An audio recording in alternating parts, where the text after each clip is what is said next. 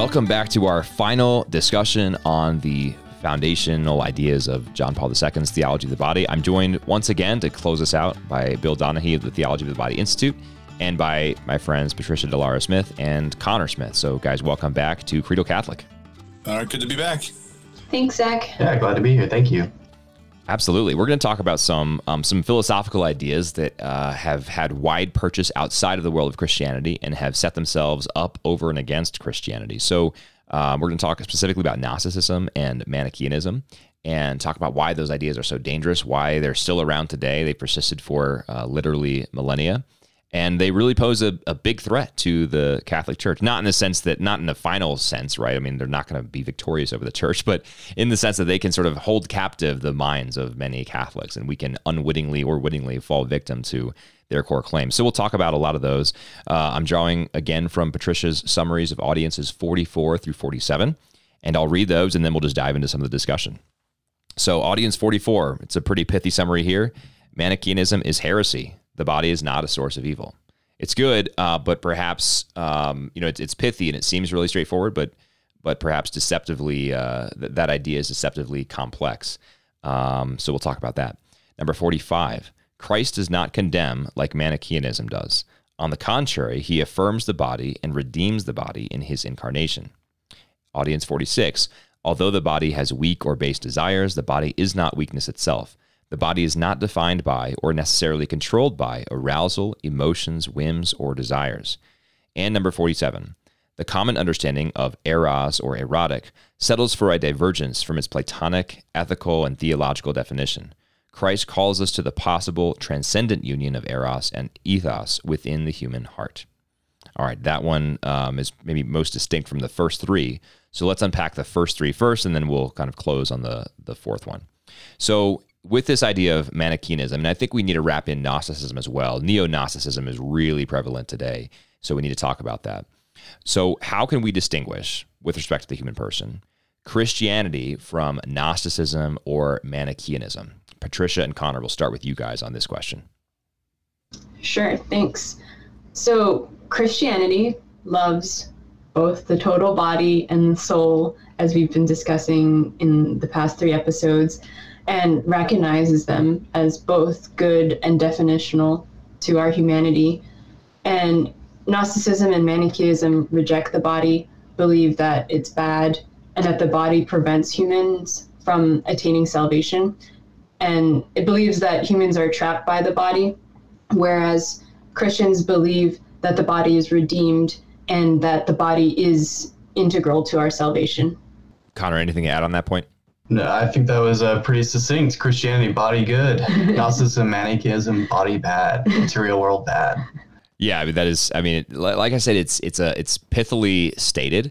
I think it's at least the Manichaeanism idea is more complex and sometimes more attractive because we often want to associate our body with our badness and our soul, or sort of animating principle, with our goodness. And what we end up doing, and this is what one of the audiences, specifically number 46, is about, right, is we end up associating or identifying our body with its desires, right? So, we are not in this wrong framework. We are not more than our desires or our instincts. We are our desires or our instincts. That's wrong. It's also, I think, it leads to, it's wrong for 2 reasons. One, it's not simply the case that you can reduce the human person or the human body to desires and instincts, but 2, it ends up making all of our desires and instincts be bad. And you find this especially in Eastern traditions, Eastern mysticism, not Christian mysticism, that it attempts to avoid all instincts, right? Avoid all desires. Avoid food for extended periods of time because the mere desire for food is bad, right? And so Christianity says, no, the desires themselves are not bad, right? We can act on these desires in wrong ways, but these desires are ordinated and created by God for our good. But Bill, anything else to add on this Manichaeanism and Gnosticism point? Yeah, I think when we look at it, it's really at the center of fallen man, or what John Paul would refer to as historical man. Manichaeism, Gnosticism is it's like ground zero for us in our brokenness. And so it's important to say, okay, well, how'd this happen? So John Paul, the great breath of fresh air that comes from TOB is that he says, we aren't historical man and woman only. There was an origin. So in the origin or original man meditation, our body and soul were in a harmony. So, and let me get a little philosophical here. Like, you've got your sensitive appetites and your spiritual appetites, right? There's a hierarchy God made us in. So the spiritual appetites or powers of the soul would be like the intellect, the will, the memory and imagination. And then the sensitive or bodily appetites are sort of at the base, what you can hear, smell, taste, touch. God made us incarnate. We talked about this. He placed us in a garden. And so knowledge comes to us through our senses, Aquinas says, like the world comes up through our fingertips, literally into our nose and our eyes and ears. And so it comes up and into the powers of our soul. And then it goes all the way to praise God for the gift of this life. Original sin does this, like the hierarchy becomes anarchy. We get flipped and our bodily appetites now just go haywire. And so we get these distortions. We think that, this is bad then, right? So we have these Gnostic thoughts that I got to get rid of the shell of this body that keeps getting me into trouble and go to the light, and become a spirit. This goes back to the ancient Greeks, even this idea of Plato, like we're trapped in a prison of the body and we have to get back to the archons or, the light. So it's important to set that stage. Like this, God in the beginning wanted this harmony. He wanted this material world to be, and our bodies to be locuses, places where we meet him. And there's nothing bad or dirty about that. Again, behold, it is very good, not very bad. It's very good. Well, let's continue on that and talk about the Genesis account, where after God creates on every single day, he sees that it was good. And this tells us that the natural order is good, at least originally, right? And then we have the incarnation. So let's talk about the sort of nexus between the incarnation, what the incarnation tells us about our created order, and what we learn in the Genesis account. So how does the incarnation reiterate the fact to us that the natural order is good? Bill, I'll start with you this time. Awesome. Well, there's a scripture verse that really is the antidote to all of the brokenness, and it's 1 John 4:2. So John's first letter, chapter 4, verse 2. This is how you can recognize the Spirit of God. Every spirit that acknowledges that Jesus Christ has come in the flesh is from God. Okay, the incarnation is the great stamp of approval, you might say, that it is good. It is good. It is good. And be not afraid to embrace this great gift of the body. So the incarnation is God taking on the body, becoming his own work, not for a stretch of time just to fix our problems, redeem us and go back to heaven, but forever married to the body. So man, the incarnation just proclaims with exclamation points, all caps, body good, body good. And I just want to throw real quick a quote from C.S. Lewis from The Four Loves. I love this. C.S. Lewis writes, "Eat this, drink this," quoting from John 6. God seems to descend deepest into nature when he intends to lift us highest. Blood and guts and glands and genes and things of that sort don't repel him. See, we get repelled sometimes with our body, like, ew, and dirt and blood and guts and sweat and ew, we have the ew factor when it should be the awe factor. It should be, wow, and God became man, and God sweat and wept and all this stuff. The incarnation is a ceaseless point of wonderment and meditation and prayer. Like, we will never even exhaust the great gift of the Word becoming flesh. Yes, absolutely. Fully agree. Thanks, Bill. So I was just also going to just add on that the idea that really God fully intended the creation of humans and body and soul. And we talked a little bit about that in our last episode, that this is really part of our identity and what makes us humans. And agreeing with, of course, the fact that we are completely reaffirmed then by Christ and the incarnation. And the other thing I was thinking about when you said this is that it wasn't necessary, of course. I mean, it's like our salvation could have come in so many other ways, I'm guessing, but this is the way that God chose, and very specifically becoming and taking our flesh.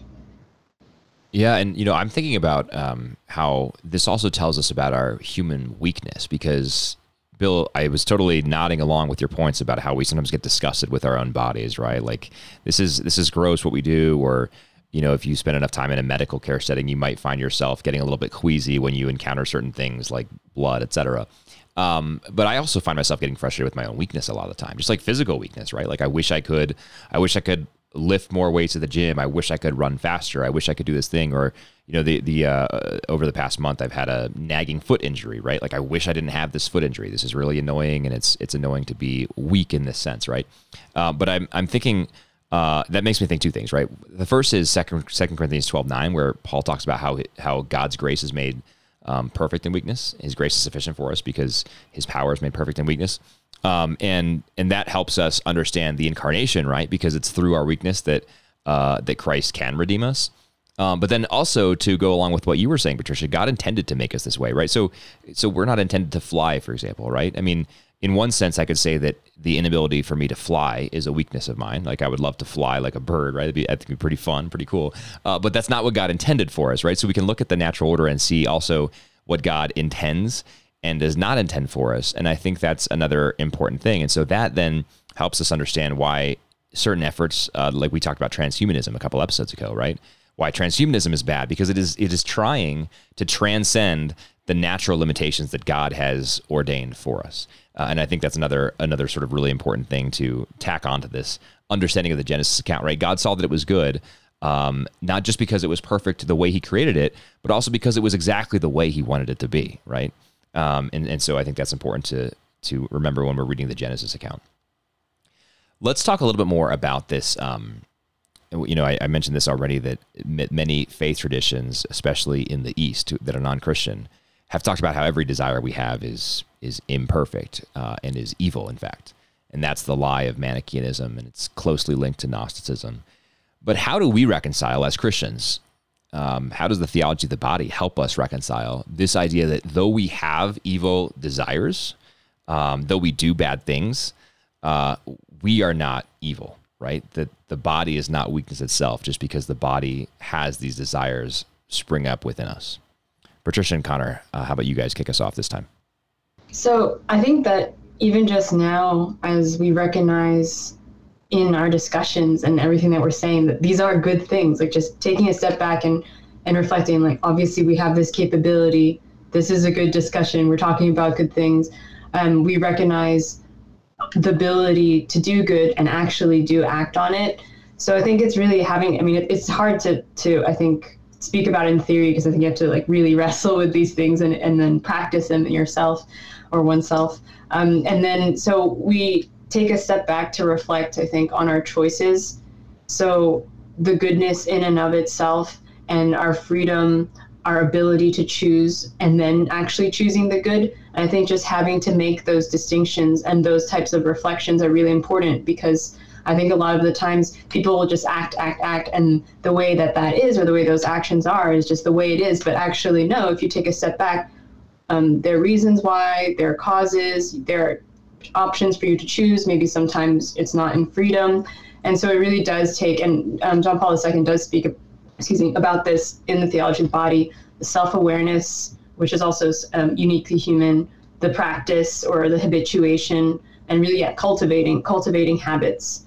And again, thinking about maybe the origins of this good or the reason of this good, but at the same time too, it will help to think, what are the origins then of the evil or the desires of evil, and not just taking them like, oh, that's the way it is, but the reflection on that. I remember having some discussions with some Calvinists about sin, and they told me, like, as a Catholic, that we have a low view of sin, right? Like they emphasize so strongly how the effects of sin, how bad it is. But as Catholics, we believe that we have that, yes, like the fall happened. We are in a fallen state, but our nature is not fallen per se. And that's an important distinction because while we are wounded, we do exist in this kind of liminal space between good and evil where we can obviously point to instances of where we are good and we participate in God's creation. But then we can also point to instances where obviously we do sin. And it can be kind of hard to disentangle these things. But I think, like we've been talking about, like this meditation on Christ becoming incarnate, I mean, he is the good physician. Like he will heal our bodies and we will have glorified. It's important to remember that what we are now is not what we will be going into the future. But we do have a promise, and we can look at how we were created and where we are oriented to kind of understand that that's what we were made for, not simply the limitation because we have a few setbacks. This is not how things will always look. That's I'm trying to think about what it would mean to have a low view of sin as opposed to like a high view of sin. It's kind of a strange turn of phrase from your Calvinist friends there. But yeah, I think so. I've actually done a good bit of exploration of Reformed theology because I have family members who are very Reformed and identify as Calvinist. And I think the distinction that you're talking about there, Connor, is that they hold that we are totally depraved, right? And that's the T in the tulip, total depravity. We hold that yes, our nature is fallen, but it's not totally corrupted, right? Which is why we are sort of in that liminal space that you talked about, Connor. So I guess it's probably more or less it's not a difference on the view of sin because we all view sin as rebellion against God. It's a difference on the view or a difference on how much sin has corrupted human nature. The Eastern Church has this idea of sort of a bent nature, rather than talking about sort of nature as fallen or unfallen. It's sort of a bent nature inclined towards what is evil. But yeah, I think it's a good point. And helps us recognize the corruption that was introduced in our desires. Bill, you mentioned C.S. Lewis's Four Loves. There's a passage in Mere Christianity where he talks about this a little bit, I think, and he talks about how all of our desires, the desire for defense, for example, this sort of desire of aggression that men often have, the desire for sexual intimacy, all of these, the desire for food, all those things are good desires, and there's a time and a place, right? There's a time to use that desire to defend your family. There's a time to use that desire to know your spouse. There's a time to use that desire to feast and enjoy good food. But all those desires also can become inordinate, and that's when they become problematic, right? You can misdirect aggression, and you can commit murder. You can misdirect your love for food, and you can commit gluttony, etc. Right? So I think C.S. Lewis was helpful for me in understanding that as well, how the desires themselves are not bad, but the ways that we use them in disordered ways certainly are. Oh my goodness. Yeah, this is such a rich theme. It's so important to unpack further. It's so much, even that phrase bent is so good, Zach, that you brought up. And C.S. Lewis uses that phrase in his Space Trilogy when he talks about entering into other worlds and the character. The only way he can explain the human race is the word bent, because these unfallen races don't have a word for sin yet. So he says bent. The Greek word for sin is hamartia, which refers to the Greek archers shooting arrows at a target but missing the mark. So to sin is to miss the mark. Because our desires are for intimacy, love, communion, to get lost, but we get lost the wrong way. We fall off the tracks. John Paul II is such the apostle of hope here. And this is such an important theme because if I think the Calvinist point there is like we take ourselves too seriously. We think our sin is too serious, as if like it thwarted the whole plan of God and the incarnation was plan B. And it's like, well, no, yes, it's a horrific thing and an infinite offense against God, but it's like we obsess about ourselves and we don't let the Lord breathe, right? The devil's the accuser. The Holy Spirit is the advocate. And the advocate is always calling us to hope, right? This trajectory of our hearts. I know we're going to talk about eros, and this will dovetail into eros and ethos. But when we get mired in our own sin, it's like everything becomes a temptation. It's all bad, and everything's an occasion of sin. Which again, there are occasions of sin, granted. But what John Paul II, as an apostle of hope, is doing here is saying, look, actually, there are occasions of grace everywhere abounding, and everybody and everything and every created good, glass of wine, conversations with friends, intimacy are occasions of grace.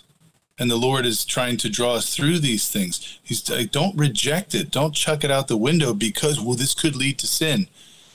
The Lord is inviting us on like the razor's edge here. It's a daring walk, right? It's like, oh my gosh, God, why would you make everything so beautiful, right?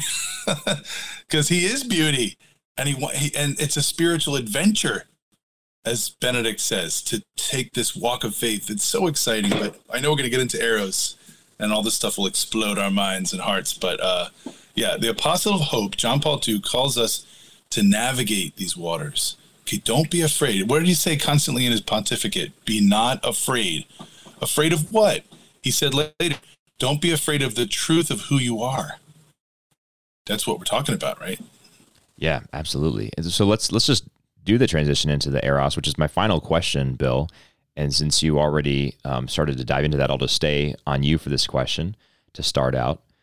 What is Eros? You talked about C.S. Lewis and the Four Loves. I think he has a really good exploration of Eros in that book. But how should we think about Eros in Christian theology? And then as we talk about how the desires themselves are not bad, but it's the disordered way in which we use them, how can we think about Eros in the context of marital love between spouses? Because some people, even in Christianity, even still today, and others outside of Christianity, tend to again think of marital love as some sort of weakness, right? Like the strong people or those who don't have it, don't give into it, etc.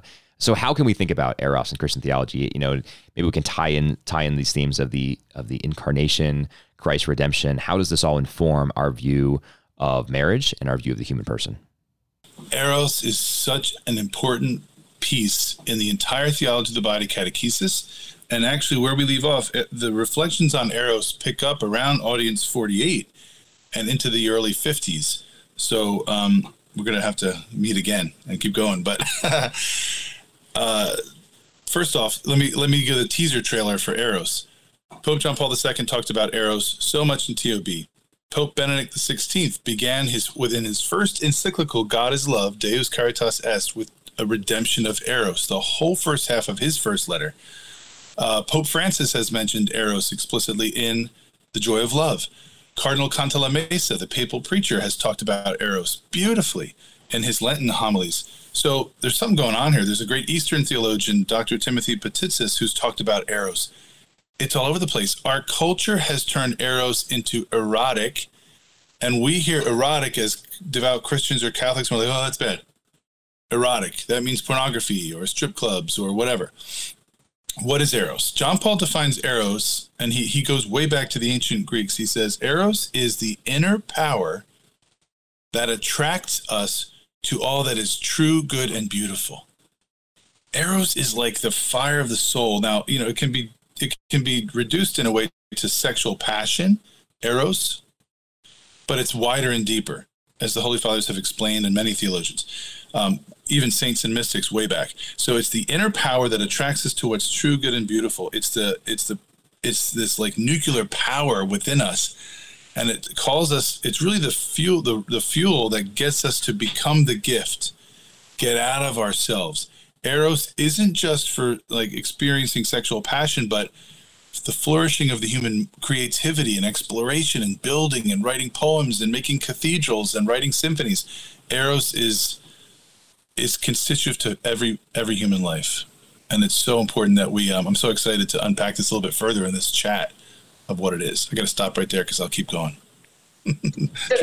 I'll just add a little bit because, again, of course, I agree with everything that Bill said. So as far as I also understand, so John Paul II says that, of course, we can't deny the first meaning of Eros, which is really like the pure physical attraction between humans, and that's true, and that's good, and that's great. But if we look at he was looking back at Plato's works, he brings us to this other meaning, into a deeper understanding for union or communion that draws us back or upward, really, to what is the divine and our image and likeness in God, and even like specifically to Christianity, that it is Christ's incarnation that affirms all of this and everything that is in our body and any of these desires, and how we make it, how we, I guess, channel them or move them towards the good. as we've been discussing. And if all of this is true, which obviously I believe, like you guys, that it is, if all of this is true, I mean, what a tragedy that so much of our modern sexual culture is based around purely physical encounters, right? In an attempt to fulfill that, in an attempt to reach the lofty calling of eros and erotic love, we're instead just getting stuck in this cycle of, let's just have a physical encounter. Let's contracept probably during that physical encounter, right? So it's not even going to be a total physical encounter. So let's just have a physical encounter, and then we'll part ways until we want to do that again. Until we mutually agree that that's going to be a fun thing to do again. And what a poverty to miss out on the higher calling of eros and erotic love. And I think that's one of the beauties, maybe the chief beauty of the theology of the body that John Paul the Great has left for us here. That he is calling us to such a higher view of the human person than we often sort of find ourselves called to. Certainly, the culture calls us to a much lower view of the human person, and he's saying, "No, you all were made for more. There's so much more here going on." So, any closing comments on that as we look to wrap up this episode, Bill? How about you? Well, there's a wonderful line about your point right there from John Paul II's own lips. He says, "Man must be reconciled to his natural greatness." I love that he says natural greatness. He doesn't say supernatural.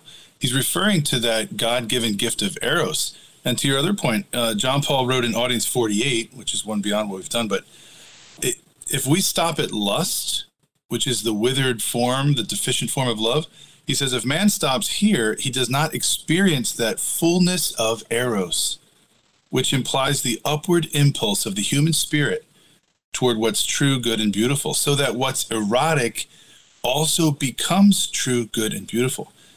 I mean, you can't find a more beautiful affirmation of human love and passion. What he does is he sets it on its right trajectory again.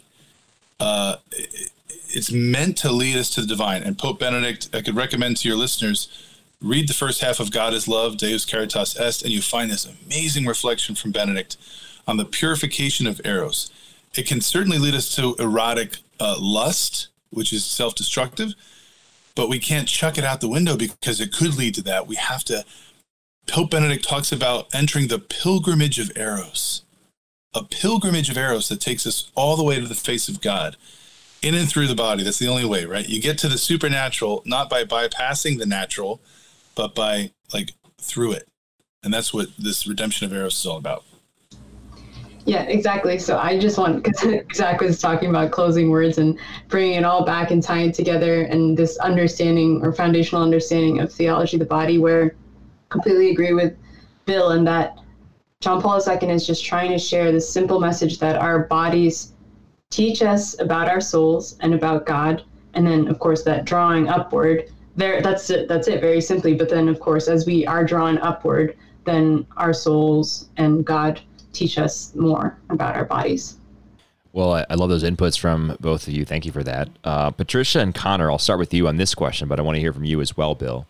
If my listeners want to learn more about the theology of the body, in addition to just reading through the audiences themselves, which I would definitely encourage you to do, what other resources would you recommend for learning more about the theology of the body and diving deeper into this thought?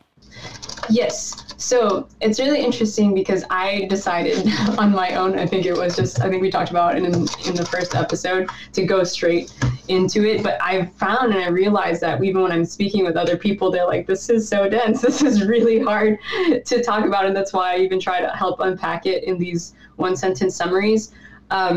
So actually, one of the things that I just recently took a part of, and I wouldn't have done it on my own, but thankfully through the Aquinas Institute here at Princeton University, recommended this book. Actually, you can't see it, but Connor brought it up. It's called To Love by Carl Anderson and Jose Granados, because it takes basically the main themes of theology of the body and kind of unpacks them in a simple way, but also even interwoven with a lot of the other works of John Paul II, and even from before he was Pope, or before what people would not say are quote unquote spiritual or theological works, but even his plays and his poems. So it still keeps it in the realm of his thinking and the ideas, but I guess in a not so heady or heavily philosophical way.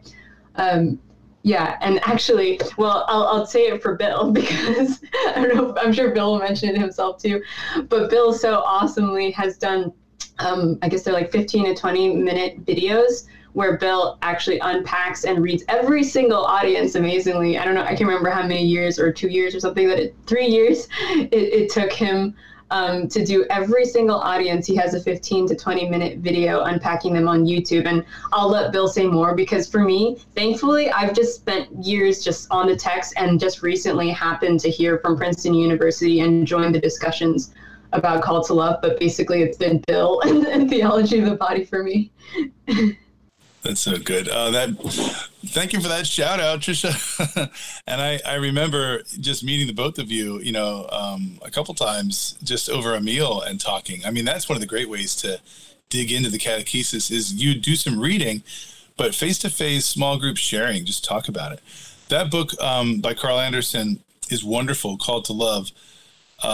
I actually have a PDF of resources I've been building over the years, Zach. I'm happy to send it to you that you could share it if you want to. But let me just mention a couple things from this PDF. Called to Love is there. There's other great entry-level books like Dr. Mary Healy's Men and Women Are from Eden. It's a very small book, a great entry into it for book studies, small groups. It's got discussion questions and vocabulary terms from TOB. She's built into it. So that's Mary Healy. The Theology of the Body Made Simple by Father Anthony Percy. He's an Australian priest. Of course, Christopher West's Theology of the Body for Beginners. And Christopher, who's just a dear friend and colleague at the Institute here, he also has a great work called Theology of the Body Explained, which you can read the catechesis, and then you read his book that's like the supplement as you move through it. Now, if you're more of a visual learner, there's a wonderful series called Humanum that it was a 3-day conference in Rome back in 2014. And if you go to ecefilms.com, it's ECCEfilms.com, ecefilms.com, the filmmakers have really captured they went all over the world and encountered different religions, marriage ceremonies. They talk about marriage, family, masculinity, and femininity, but it's a Vatican project, and it's really theology of the body in cinematic form. It speaks so beautifully about the content we've talked about. So just giving yourself a walk through those 6 episodes, each 15 minutes apiece, gives you this visual dynamic with great scholars. Dr. Peter Kraft is in there talking about really essentially theology of the body without saying it. So there's lots of different, from the highly academic to the basic entry level. And yeah, the Institute where I teach is, of course, always there. We do 5-day retreats where we immerse in the primary, source material, but we do it also through a retreat style. And we do that throughout the year, different courses. That's tobinstitute.org. Great. Well, thanks for those resources. I'm going to, I was looking them up as you were saying them, Bill, and I'm going to link them in the show notes. If you can send me that PDF, I'll also make that available to listeners as well so they can have recourse to all those resources. And I want to thank all 3 of you for coming on and doing these 4 episodes with me. It's been a really good foundational study of the theology of the body. It's been great. It's also a little bit frustrating because there's so many more things we want to dive deep on, and we just have to do a really surface level cursory overview. But I really appreciate your time and your forbearance in doing that. So thank you so much, and thanks for joining me. My pleasure. Thanks for the opportunity. It's been really it's been a great run. Thank you. Thanks so much. It was really fun. Yeah, happy to be here. Thank you very much. I will reiterate to listeners that if you want to reach out to any of the guests on the show, I'd be happy to connect you. You can email me, Zach, Z-A-C, @credalcatholic.com. And since Bill has worked on this professionally for many years, he's offered to just engage directly with any listeners. So if you want to email Bill and ask a question, B. Donaghy, that's BDonaghy, @tobinstitute.org. So feel free to reach out to Bill and just ask a question directly and engage with him there. So thank you so much. And until next time, God bless you.